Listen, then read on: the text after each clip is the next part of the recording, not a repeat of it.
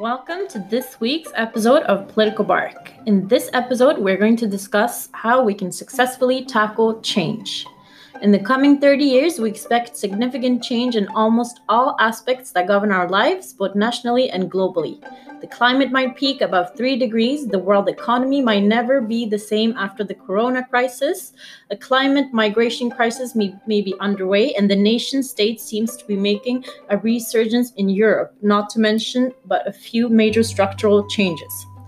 Where this will lead us, we can't say and we don't know, but what we can imagine and know is that change is happening whether we like it or not. Psychologically speaking, humans are typically resistant to change. From a neurological perspective, we are wired to build habits to create familiar routines, as this is more efficient and energy conserving for the brain. Change introduces something new and uncertain and requires more of us, more of our brains, which causes stress and discomfort. And as a natural reaction, we then typically avoid this experience strain that comes with it.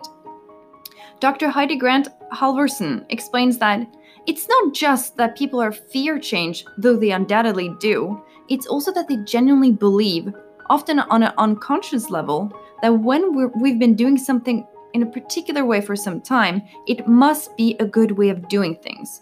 And the longer we've been doing it that way, the better it is. So change isn't simply about embracing something unknown. It's about giving up something old and therefore good for something new and therefore not good.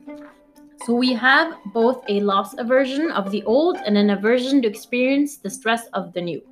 All in all, we have an inbuilt resistance to change. Change is, however, a constant in our lives, both at work and societies. The next 30 years certainly appear to packed with significant structural change. So how can we best prepare and meet change? How can we have a positive process when it comes to change, and are there differences in how women and men tackle change? Are there cultural differences when it comes to change?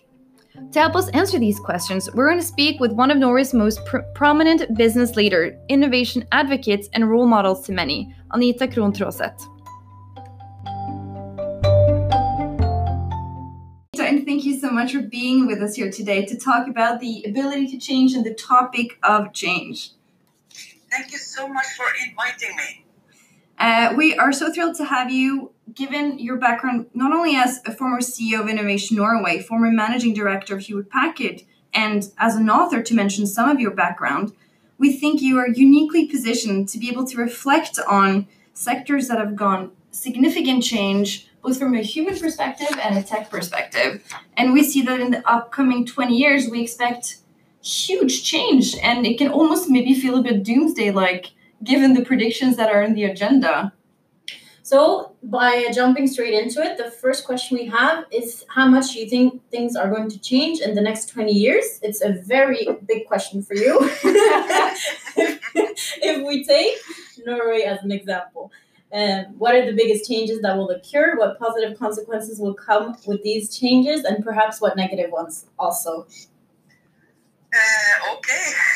Yeah, indeed, it's a big question, but I think it's extremely important because probably things will change even more than we can imagine. And if we just take a look at what has happened the past 20 years, I think there's very few of us that could predict Brexit, that could predict the rise of the internet, the surprise of Trump, Tesla, black swans like 9/11. I mean, I think I don't think anyone has a really good answer on what's going to happen. But I think at least what we're seeing is at least a stronger EU. So I observe, luckily, as a consequence, a positive consequence of the negative Brexit is a stronger EU having focus, for example, on Green Deal and also on innovation. And I think that's important for Norway because Norway is such a small economy. And we really woke up in 2014 when the prices of our oil really were heavily reduced. Mm-hmm. So right. I think if you look at Norway as an example, the biggest change that will occur for us is how are we going to transform our national economy from an oil-dependent economy to a much more diverse economy. So Norway has had the past 45 years a pole position as one of the world's top 10 oil countries. And we've become extremely wealthy based on that.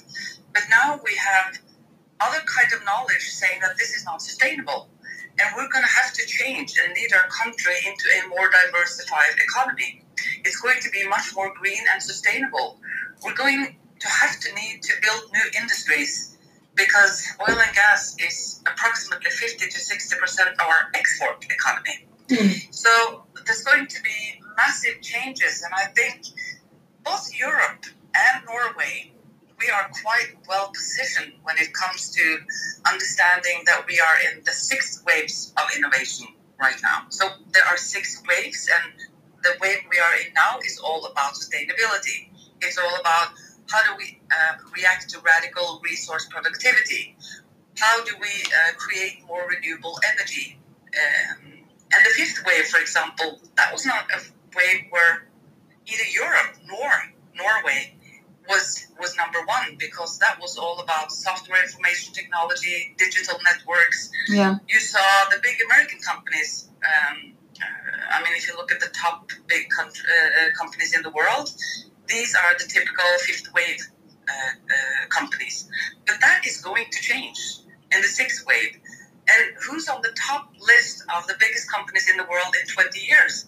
I think that's a very interesting exercise. Yes. Yeah. I don't know, but I think for those who are really curious now and actually invest time and put together competencies and people from different parts of the world with different kind of knowledge trying to look into the change and trying to predict it, I think we need to do that even more now, because the insecurity is huge. And what I'm hearing you saying is that we're looking at least from a Norwegian perspective, profound changes to our economy, to what businesses we're going to participate in. And so it's we're looking at changes that are going to seep through all layers of society. Yes, absolutely. Because, we've had a pole position for so many years. And when this is in transformation, it will take time before we really understand how big this change is. Because, I mean, if I look at myself, I'm born in the beginning of the 1970s. I'm born into growth and wealth in Norway. I don't really have a background of understanding what difficult times is. Right. Because, yes, of course, we had the .com, the bankruptcy in the beginning of 2000. I mean, when the financial crisis hit the world and Europe in 2009, Norway was almost not affected, right? Agreed. So our wake-up call came so much later in 2014. But luckily, we're in a change with a big bank account. Yes. So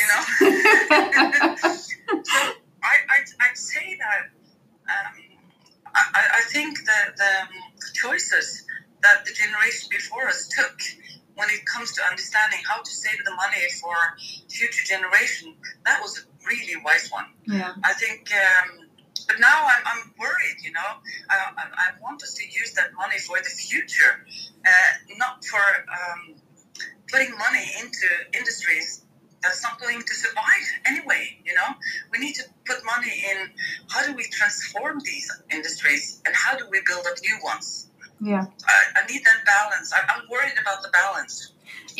As you're mentioning now, and as we've seen in some newspaper articles that you've written over the years, you've discussed this need for Norway to innovate, to shift focus and take a more leading role. And for example, sustainable business development. How would you describe Norway's culture around change and its ability to change?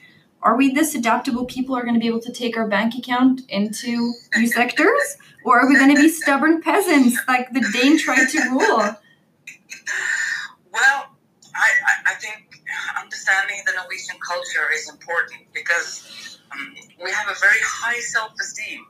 And that we can change. We've always changed,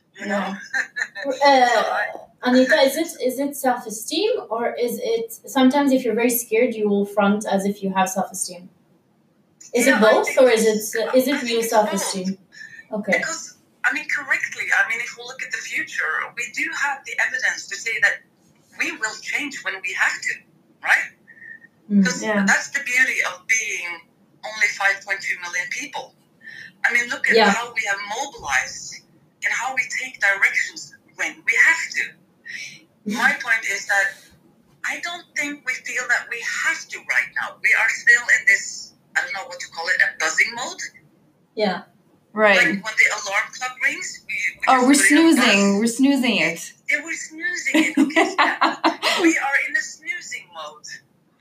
And we're just pushing the button just to wait just a little bit more. But is just a little bit longer. Is that smart? No. Because I'm always thinking, okay, action, and we have to think about this now, and it has to happen today, and this is and then I'm like, hello, what's happening? Can everybody wake up and start thinking? It's fascinating to see, but then if it actually works okay by snoozing and then reacting, then yeah. Well, but the other element I feel like you're both getting to is that I'm also concerned about whether or not we are gritty as a culture. It's been a really long time since Norway as a nation was poor, since we had significant challenges in our economy. Like you were mentioning that the financial crisis really didn't hit the Norwegian economy to a large extent in 2007, more so in 2014. And I'm wondering how my generation, who's never known anything else, the glasur-generation, so the creme de la creme generation, as we'd call it in English, how we're going to face uncertainty and change, our ability to change. But my hope is with your generation and the generation that's coming after you. Because I see a big difference, at least from the entrepreneurial side. So I work with entrepreneurs for many, many years. And the entrepreneurs that we are meeting now, I'd say the average Norwegian entrepreneur is really concerned about sustainability. You don't have to explain for a young person the need to have a circular economy or why we have to move from a black to a green economy. The ideas they have are so... I say that they're much more oriented through creating a future that belongs to more than myself, my family, my house, my own bank account. So I see, I don't have any research that can say that this is right, but at least it's an observation I have. The mentality. That the mentality of being global citizens, understanding that you're part of something bigger without being pathetic, because you grew up in a digital world. You have connections and communications with people across borders. You are much more borderless than generations before you, like the silent generation, the baby boomers, or Generation X. You're much more oriented through a global outlook, I would say. So even though you don't, Norwegian young people haven't experienced being poor, I think the empathy, the interest, the knowledge, the understanding is bigger in your generation than it was in other generations. At least it's my hope. Don't take it away from me, okay? No, I think it sounds very, very true. My concern, actually, just to be negative here, is what about risk? What about security issues? Do young people think about the cost and the risks that can occur? Because we are not the wartime generation, so we are not used to having continuous risk lurking as much as previous generations. So we have this sort of empathetic look to our neighboring countries and to the world and to fellow citizens and to the eco, but war and the security, that's a huge part of our daily lives also, in my opinion. But I think that's like the next step up again in terms of, I mean, there's change and there's change. There's the economic concern about what's the Norwegian economy going to look like in 20 years. But whether or not we're being war with Sweden, I think that's expecting even more of a population. But as like working in security, for me, it's like security first, and then we are, and then we do everything else. But anyways, absolutely, yeah. On a more individual level, people don't always like to change and like change. We're sometimes afraid of change. Do you have any thoughts on how we can better embrace change? What is holding us back, and how can we be more motivated? I think it's very human not to like change. Yeah. And I think most of us, I mean, we score differently when it comes to adaptability of change. And I think there's a lot of excellent research on the change object. And I think we have to start with accepting the fact that we are different. Yeah. But when times are in change, you need more people who understand how to drive and mobilize change than others. And in Norway, we don't really have a distinction between leadership and management. Right. They do have that in the US. And I think one of the most, at least influential professors and writers that I've clinged to for so many years is Professor Kotter at Harvard. And he has written a lot about change, both from an individual point of view, but also from an organization and also from a nation perspective. And he really explains the difference between what leaders do in change and what administrators do. So I think reading up, actually, on what change is, very few of us do that. We don't do that. We just, we go on with our lives and we change if we have to.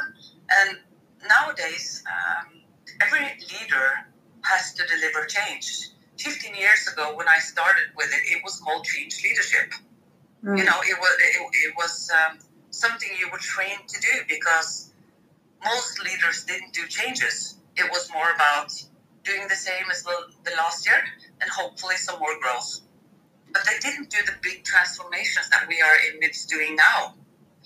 So I think the average leader are becoming much more a change leader. And that is demanding much more a different focus. So while an administrator is really good at control, is really good at adding up the Excel sheets, is really good at KPIs, reporting, not asking too many questions, the leader will have to turn the stones, asking questions that will jeopardize how we perceive the world or the company as it's been so far. Why are we doing this? Does it make sense? Is it relevant for the future? How can we mobilize the workforce and the culture to be part of changing the way they're working? For example, I'm using digital equipment.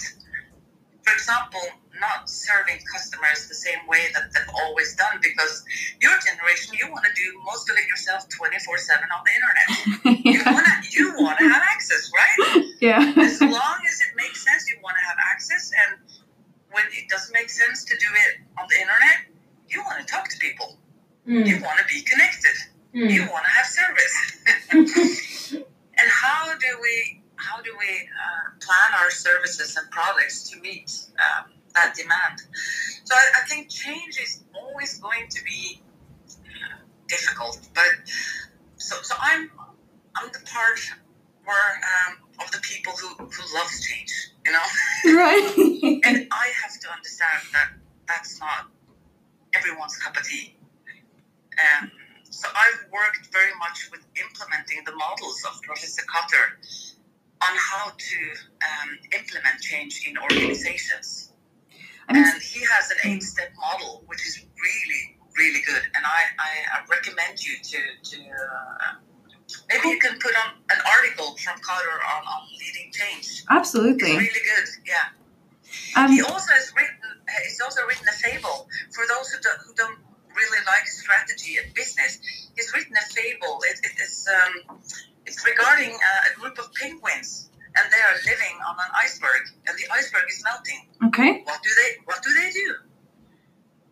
What do they do? What do? They they fly. No. Yeah, but that's the point, because there's a descriptions of different reactions. Right. So how you can understand how people in organizations are reacting when, when the revenue, everything is going away. How do they change? I mean, so the change we're talking about here is, voluntary change. It's you want to digitize because it'll make your business more efficient. And then some change is very much involuntary in the case of downsizing a firm. And from your time in Innovation Norway, my impression is that you've had experience with both sides of positive and voluntary and more demanding and more involuntary change. Given your extensive background here in leadership and some of the models you're picking up in terms of change, we wanted to ask you, how can a leader best participate and steer both positive and negative change here? Oh, also a big question. Yeah. I think there's probably many great solutions on how a leader can implement that, because it's so connected to the context, to the company you're leading, the people you are leading, the situation that the company is at. But generally, I would say that one of the most important jobs for a leader in the beginning is explaining the situation, the perspective on why do we need to change. Don't take that for granted. Don't believe that if you have an organization with 500 people, that they're all concerned about what top management do or strategy. They are most concerned about their jobs and how they do their jobs. Yeah. So actually trying to create and explain a narrative that's true, that's realistic, that's open, and be honest, say that it's going to be difficult. Say that, yes, we're going to lose some of our colleagues. Yeah. That's important. Say it, I think being honest and trying to steer the expectations. If leaders go silent or they only communicate after they have a leadership meeting, I don't think that's good. Try to be open also when it comes to availability on the digital platforms. When people are asking questions, they are worried. Try to answer them.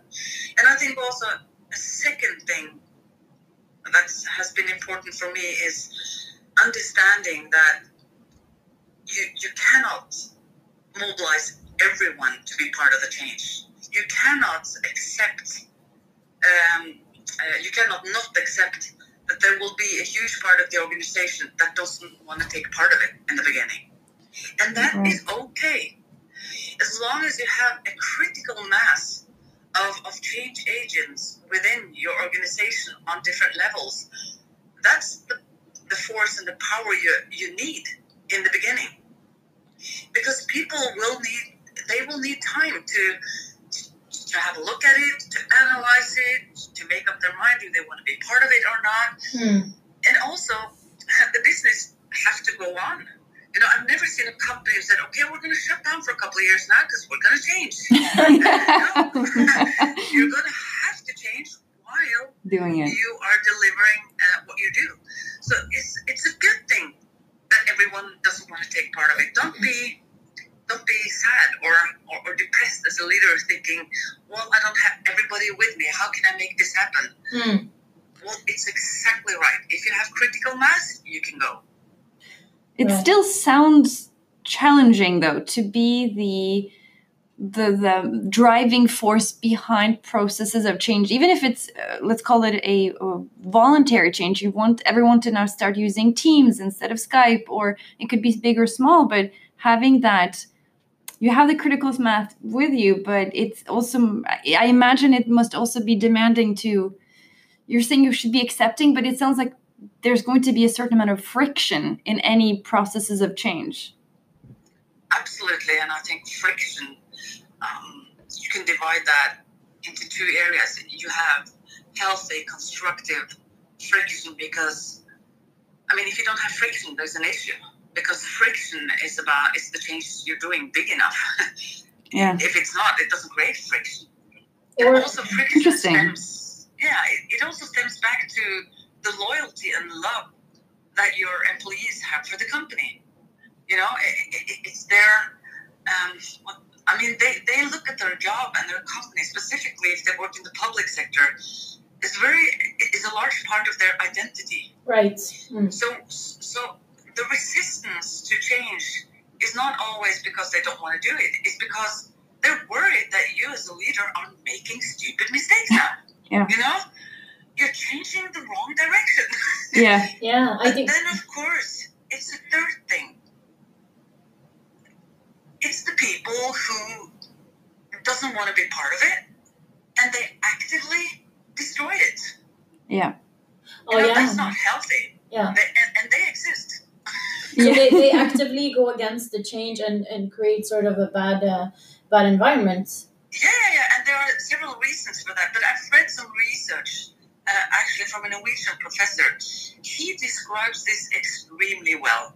He says that a lot of leaders are quite naive. They think that the resistance for change are based in that people are worried. And he says, yes, that's right to a point. But there's also very planned negative destruction trying to move away the change. And the change is always or very often represented by the CEO. Right. So it will be personal. Right. You know? They will put their targets on you. You represent the change. You are the negativity. And if they can stop your projects or even get you removed, they will try to do that. But this sounds like politics. Yeah, it is politics. It's very normal. Yeah. Does he explain why these, I don't know what I should call them. I'm trying to pick a noun that's maybe not neutral, but that's going to fit. People who actively don't want these change and who are being counterproductive. Does he explain why they end up taking that position? It's because probably it's the change is representing a shift in power. Okay. So this, for example, if it's an old company, it hasn't been changed for many years. I mean, the informal chart of power is extremely effective or active, I would say, in times of change. Because they've been used to making decisions in this way. They've used to have their domain of area where they decide. And if you change the organization, you change the positions, you change the platform of how they have been operating in the past 20 years. Not everyone is pleased with that. I would say the majority is pleased with it and wants the change. Yeah. But some will represent a personal threat to their position in the company. Right. That sounds very very normal, actually. That there's a sort of negative, disruptive. I find this very interesting, and I think most of us, we are not prepared for these kind of situations. We don't understand them. I think many of us, we analyze the situation wrong, and I think that's why I'm also such a big fan of research, because there's been so many change processes in so many different companies that we can learn from, that you can prepare for. And if you prepare for it and you talk about it, it's so much easier to fix it. But I think you have to understand that the change is challenging. Change from a psychological standpoint can be dangerous for a leader, you know? Yeah. Not only for leaders, but specifically, I would say, for the mid-managers, because they are the ones who need to implement the change. It's very seldom the top leaders. It's the mid-managers who have all the personal responsibility and the budget and will have to do the changes. And I think understanding that all the obstacles and all the biases that meets us, that we don't talk about, they are there in the society, and very much so in other countries. Right. It's really how people are. It's the reality. What do people choose? What do they feel at home in their living room? This is how they feel, and we have to take into account that that's people's reality. We can say that we feel equal, that we are equal, but do we act accordingly? Yes, absolutely. We have one last question for you, and you're a renowned leader and a business badass, in our opinion. But you're an author. You've just started a podcast, and we wanted to ask, how can we help those do you have any advice for those among us who want to make change happen? You've made a lot of change happen in the business world and your professional life. Do you have any advice? How do we make change happen? How do we embrace change?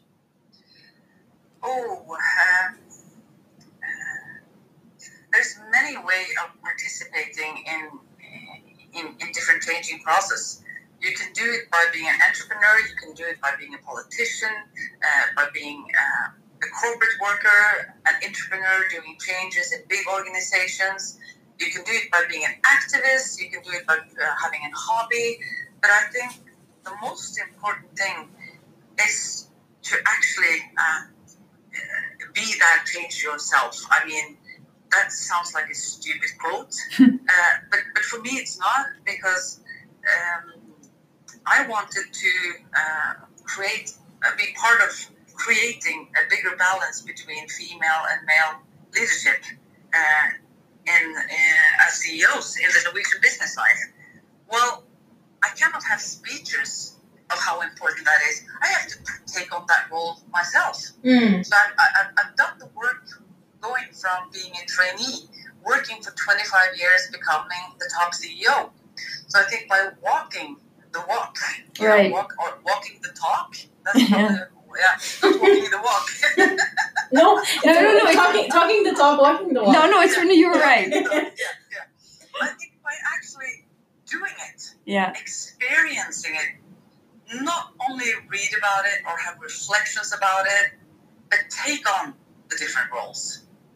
That's the way you can be maybe someone that other people can talk to, where you can share experiences, and maybe then you can motivate one or two or three or four to release their potential and to contribute to that massive change that we need in distributing power. Right. What about kvotering? Do you mean positive discrimination? Yeah. For putting into quotas of women? Yeah. What do you think about that, Anita? So, I think I've had a growing pace. I've been maturing on this topic, because I was quite young when the law came in Norway on quotation for board members on companies on the stock exchange. I was at that point quite skeptical as quotation as a tool. Okay. Because I think probably it was also a little bit personal. I was like fighting a struggle to trying to show people that I'm more than good enough and don't give me opportunities because I'm a woman, you know? I can show you, I can compete on all the right levels. And also, I believe in quotation in politics, but in business life, I was more, is that the right level to start having women into the boards? Don't we have to start with growing leadership potentials in the organizations so that they can actually grow and become CEOs and become owners, become investors? So I was a little bit unsure if quotation was the right tool. And I would say that it was the right tool, but it did not solve everything. Actually, if you look at the results now, the quotation law in Norway are the same results in the board as other countries who was doing the laissez-faire. Okay. So the quotation is a really important signal saying that we're going to have to change this, people. This matters. This matters. It's a big change, because that will give CEOs and companies a kind of a kick to act differently. Because how do you produce candidates to be on boards? I mean, you have to produce them in the companies, you know? Yeah. That's where you produce CEOs. You don't produce them in the boardroom. And I think it's also important that in the boardroom, there should not only be women with a high expertise on a subject. You know, what we need in the boards are people who have massive experience of leading, you know, who understands how it is being a CEO, understands how it is transforming a company, understands how it is to have multinational companies, employees around the world. That's the kind of, how do you do this knowledge that's really valuable in a board. Absolutely. Yeah. So in some ways we can think of change, at least in Norway, we can see incremental change, slow change. It's slow. For example, compared to, let's say, the change that is occurring in the US right now with the Black Lives Matter, it was a stagnating. I think the whole discrimination and racism topic was stagnating, but now it hit. It hit such a such a nerve that it's a boiling point. Yeah, that it really caught the masses. So that's another type of change we can think of that might lead to something faster. But currently in Norway, we still see the incremental change, especially also when it comes to women taking up more space. I don't think there's going to be any big revolution soon on the women's part, but I think all women should do their little task in creating some small revolutions at home and outside. Yes, start with ourselves. Yeah. Yeah, I think that because becoming a CEO or at least choosing a path of leadership, it's a very personal decision. And I think that if we also, at least for those of us who've gone that path, I think we have a responsibility to share with you how that path has been. Because this is a whole different game. I mean, men has been in this game for hundreds, thousands of years, leading. Women has not at the same level. And it is a skill that needs to be taught. And, it's a lot of, men learn a lot about this in military. There's not that many women who have military experience, understanding power games, organization, hierarchies, political games. It's a skill. Definitely. And you can't really, you can study it, but you have to experience it. So at least for other women who've gone before us, I've really appreciated when they have shared their experiences, when they also dare to talk about the things that are difficult. Also, I wrote an article in December 2019 in the national newspaper of Norway, Aftenposten, giving 5 advices to young women who wants to reach the top level. And it created a massive hysteria. Really? Because there was this psychology who said that, I was not taking care of my children. Oh, yeah. Yes. It's not possible to become the CEO in an office and then be the CEO at home. And my point was, you have to lean out of that expectations of who you need to be as a woman also at home. Right. You are a human being. Men are as comfortable, capable. Are as capable of taking care of these children than you are. If you actually let them do it. Yeah, definitely. If you let go of that control gene of knowing how to dress your children, knowing how to prepare the food, what kind of flowers you want. Me growing up, my mom, she put salami and strawberry jam, and she smacked the sandwich together. And she was working full time, and my dad also. So it was like, I got to school and I was like, how am I going to eat this?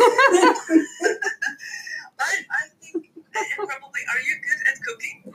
Honestly, the last years, yes. I think this is a great consequence of being children of business or full-time working parents, because I'm really not good at cooking. Yeah. But my two eldest daughters are. Really? Yeah, really. And Amazing. I did not teach them this, you know. Yeah. This is an It's I think YouTube. probably the same. Yeah, it's YouTube. We have to thank YouTube. No, but my mom also, hi mom, if you're listening, you are also not a good cook. Yeah. So- So I'm so honest about that. I'm really not a good cook, but I'm good at other things. Yeah. You know. But why do I feel I have to excuse myself for not being a good cook? Have you ever heard of a male CEO said, "Oh, I'm not that good cook in the kitchen. I'm so sorry." You know. That would be awesome. We're excusing ourselves. It's Yeah. bullshit. Yeah. Sorry for the dry lasagna. Yeah. Well, I mean, when would we expect from any CEO, male, that they need to also be the CEO at home? When did we ever put that responsibility on their shoulders? And why should we put that responsibility on female shoulders? I don't get it. And why do we ask a CEO about his personal life and Yeah. about how he's steering things at home? And back to what you were saying earlier about how female leaders, to a greater extent, we focus on the packaging, Yeah. maybe at least more so than for male leaders. I would have been pretty taken aback if we'd asked the CEO of Equinor who makes pizza at home. Yes. Absolutely. Yeah. That would be an awesome question. Yeah, and I think that since women are being so focused on their packaging, Yeah. there comes so much criticism if that packaging doesn't fit the expectations. Right. Yeah. And as I saw not many months ago, there was an interview with, I think, the new top defense guy in Norway. And at the front page of this national newspaper, he was kind of presented as the real leader, you know. He has seen his children too little. Oh, yeah. His job is priority number one. He has 2 marriages behind him. Yeah. And that's who I am. Because I'm proud of it. he took one for the team. He sacrificed the family for Could the you job. imagine a woman saying that? Yeah. No, then she's ice queen. She would have been burned at the stake, the media stake. Yeah. But it's like asking a CEO about his work-life balance. How's your work-life balance? Did you? What do you mean? What is that? Yeah.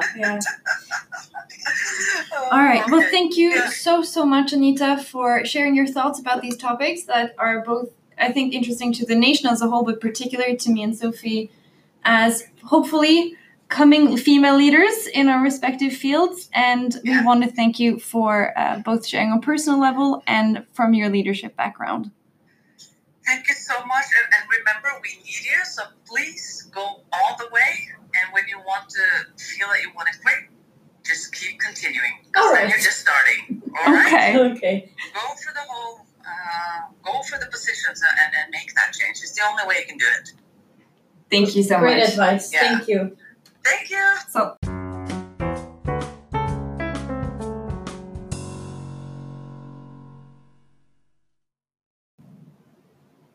Thank you guys for listening to this week's episode of Political Bark. We hope you enjoyed the valuable advice and perspectives from Anita as much as we did. We certainly will take a lot of it with us further in our careers and our lives. Next week's episode is with the Egyptian ambassador to Norway, Mr. Ahmed Ramadan. He will talk about the Egyptian-Chinese relationships, China and the Middle East, and a bit about other national issues and topics in Egypt. So tune in.